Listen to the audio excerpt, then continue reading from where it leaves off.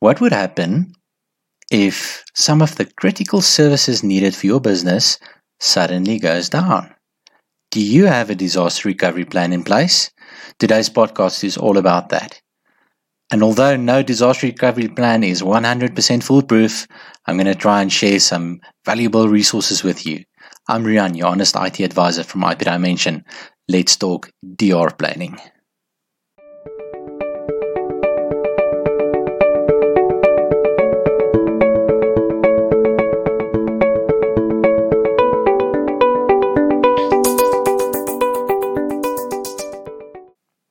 I can't believe that it's episode 22 already, and I should actually call this episode 22B.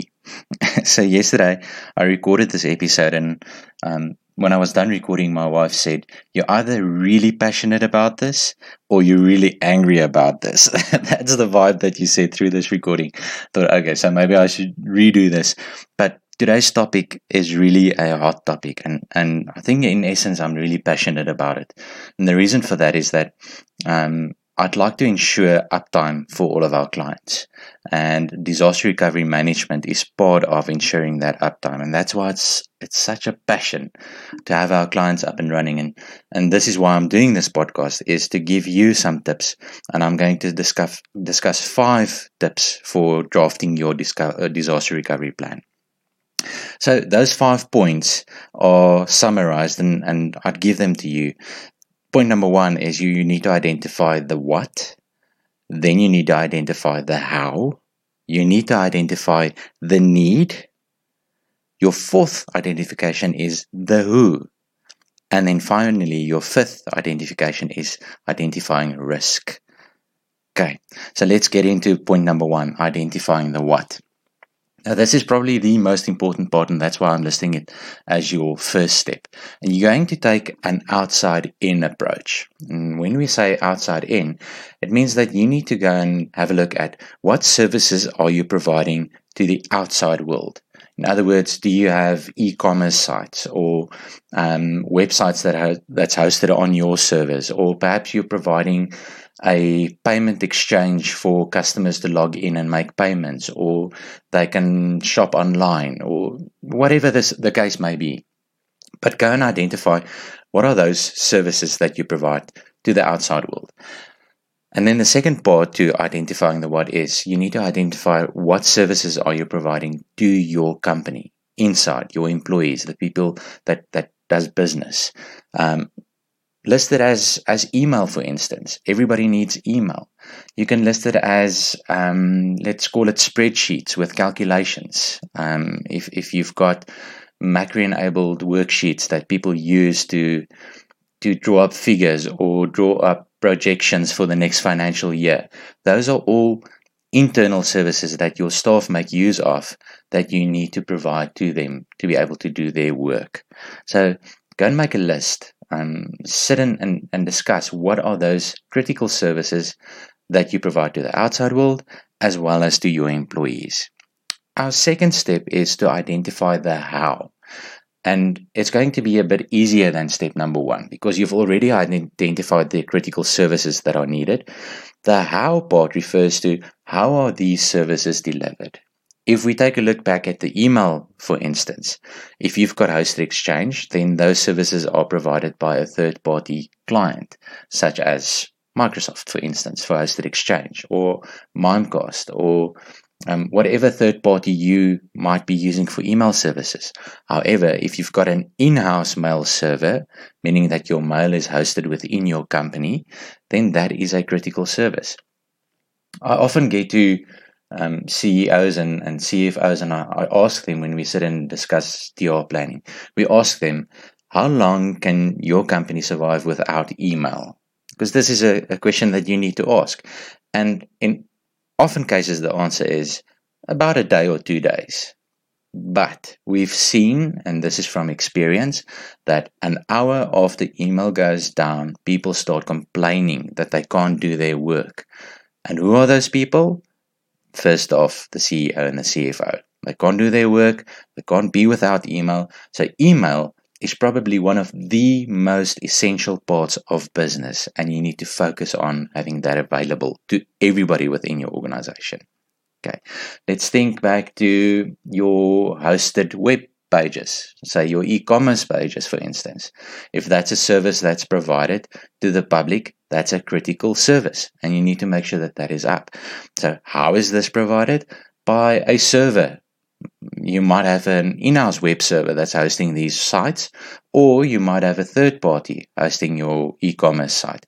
So identify this point is to identify how this service is delivered to your staff and to your clients.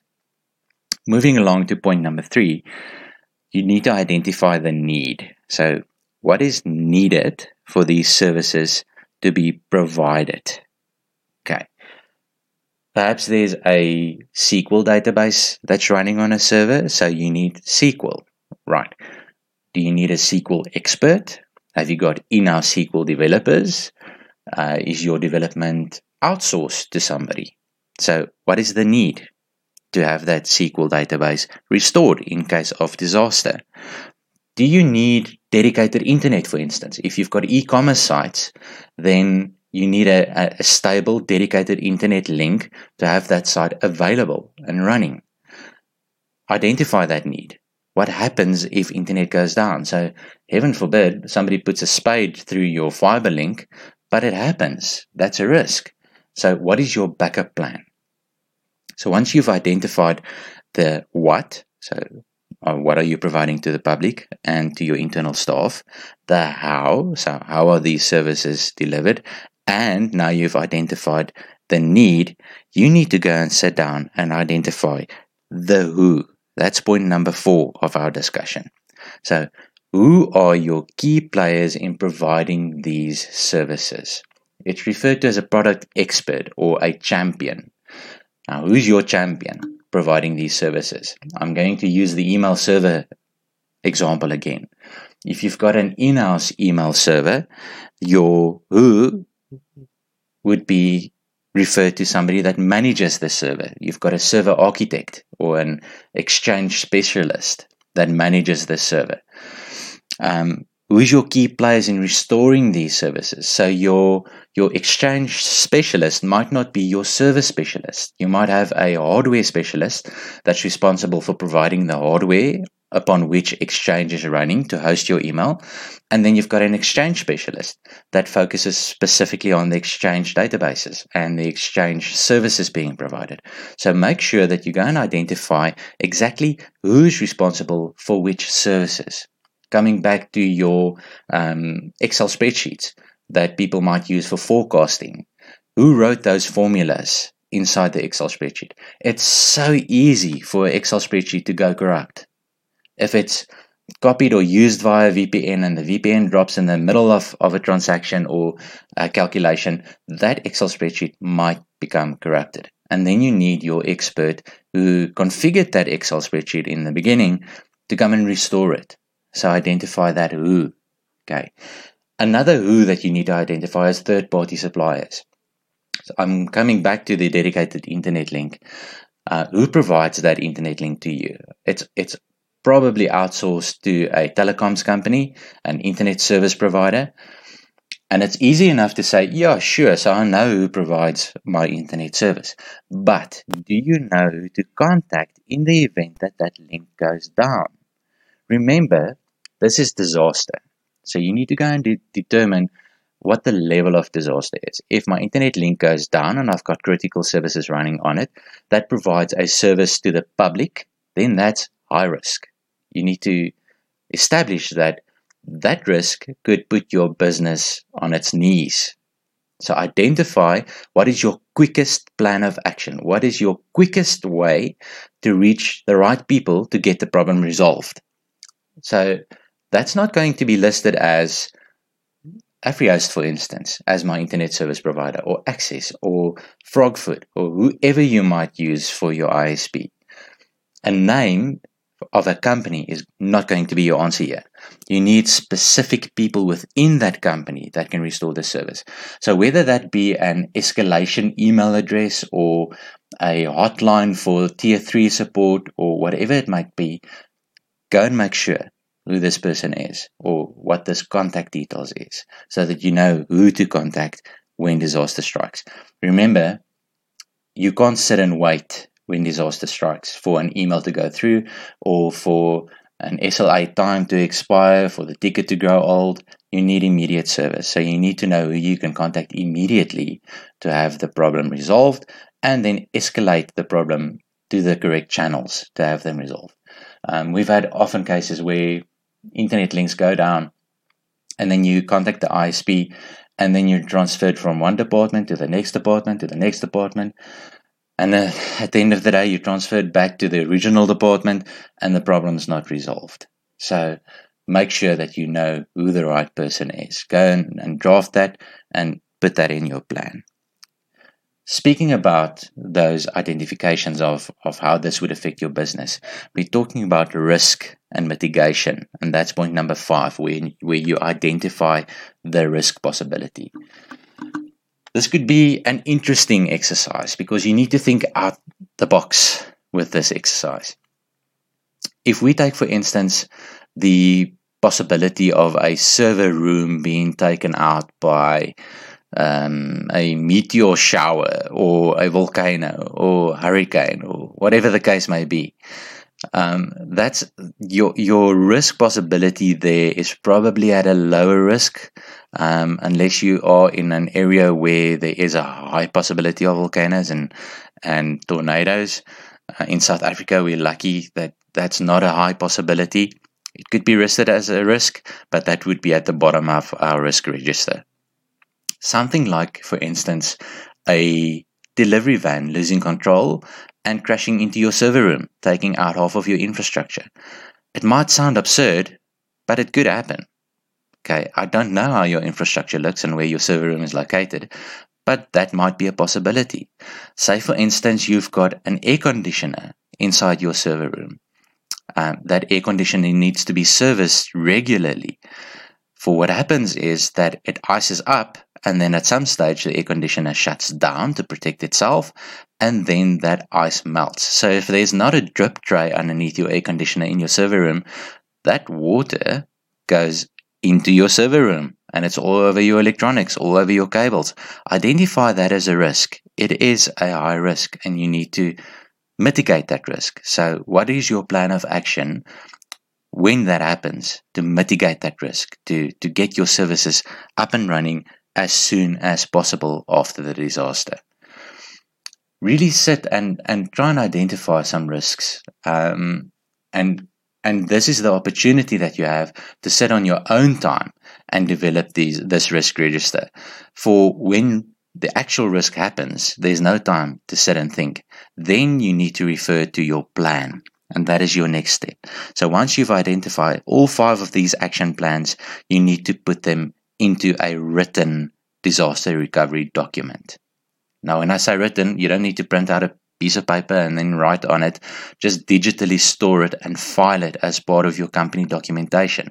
And store it in a location where all the key players knows where it is and knows how to use it, how to reference it. So you would go and draw up what we call a service catalog. And your service catalog would read from left to right the 5 points that we identified now. And very important here is to go and list in your service catalog your different servers that provides these services and your different suppliers. Say, for instance, your third-party suppliers, your hosted service providers. List them inside your service catalog, and then list who your key players are, what their contact details is, how you get in touch with them. And very important here is get a second contact. So say, for instance, your champion or your product expert who configured your service initially is not available. Who would be that person's stand-in? Because let's face it, we don't plan disaster, right? We don't know when disaster is going to strike. So that person might be overseas. They might not even be with a company that set that up for you initially. So make sure that there's a second in command that you can contact when disaster strikes, so that you've got that backup plan in place. So identify those key players. It's essential that you do that so that you know who to contact. And remember when we spoke about the ISP, on about phoning the correct department or escalating to the correct department, list this in your disaster recovery plan within your service catalog. It's very important that you know how to do this. Now you need to test it. And it's easier said than done, because how would you replicate a disaster, say for instance, a delivery van crashing into your server room? Luckily in South Africa, we are targeted with load shedding often, so that risk is already mitigated. Many companies already have a plan of action. They've got generators in place that automatically switch on when power goes down. We are prepared for that. However, do you have a backup plan if that generator should go down, or if somebody forgot to fill the generator with fuel? That's a big risk. So mitigate that risk. Identify who your second in command is. Do you get automatic alerts when the fuel level of the generator goes below a certain point? When last did you test that alert to make sure that it actually works? These are action plans that you need to put in place to make sure that your disaster recovery plan works. As I said, it's easier said than done. It's really difficult to test the DR plan, especially when you're in production, when it's an actual system that's working. How would you replicate a SQL database crash, for instance, on live data? How would you replicate how the public would react to a failure within your company, failure of a service that's provided to them? You can't really replicate that. You don't know how the public would react. My advice would be to go all out. Go put it at a risk factor number 5, highest level that you can, with people rioting outside of your office because you can't deliver a service, and work your way back to a calm situation where everything is under control. My last point that I would like to mention here is to get an expert on board. Oftentimes, people leave disaster recovery planning to their IT service provider or to the person with the most technical skills working for them, and that's not a good thing. You need to get experts on board. IP Dimension is here to help. We've gone through multiple DR plans with our clients. We've tested them, implemented them, had dry runs. We've been around the block with DR planning, and I'd like to invite you to get in contact with us. Let us help you. Let us draft a skeleton for you where you can populate that skeleton. We'll set up a service matrix for you, so that you can just populate it and work from there. Trust us to help you with your DR planning. And you're welcome to send an email to info@ipdimension.net, and we'll make contact with you so that we can assist you with your DR plan. Thank you so much for listening. I hope that this episode wasn't too passionate or too angry, and that you found some useful information in this, and that this would assist you in drafting your DR plan. Remember, we are here to help, and we would gladly assist you. Don't wait for disaster to strike. Make work of it today. Looking forward to speaking to you again. Have a great day.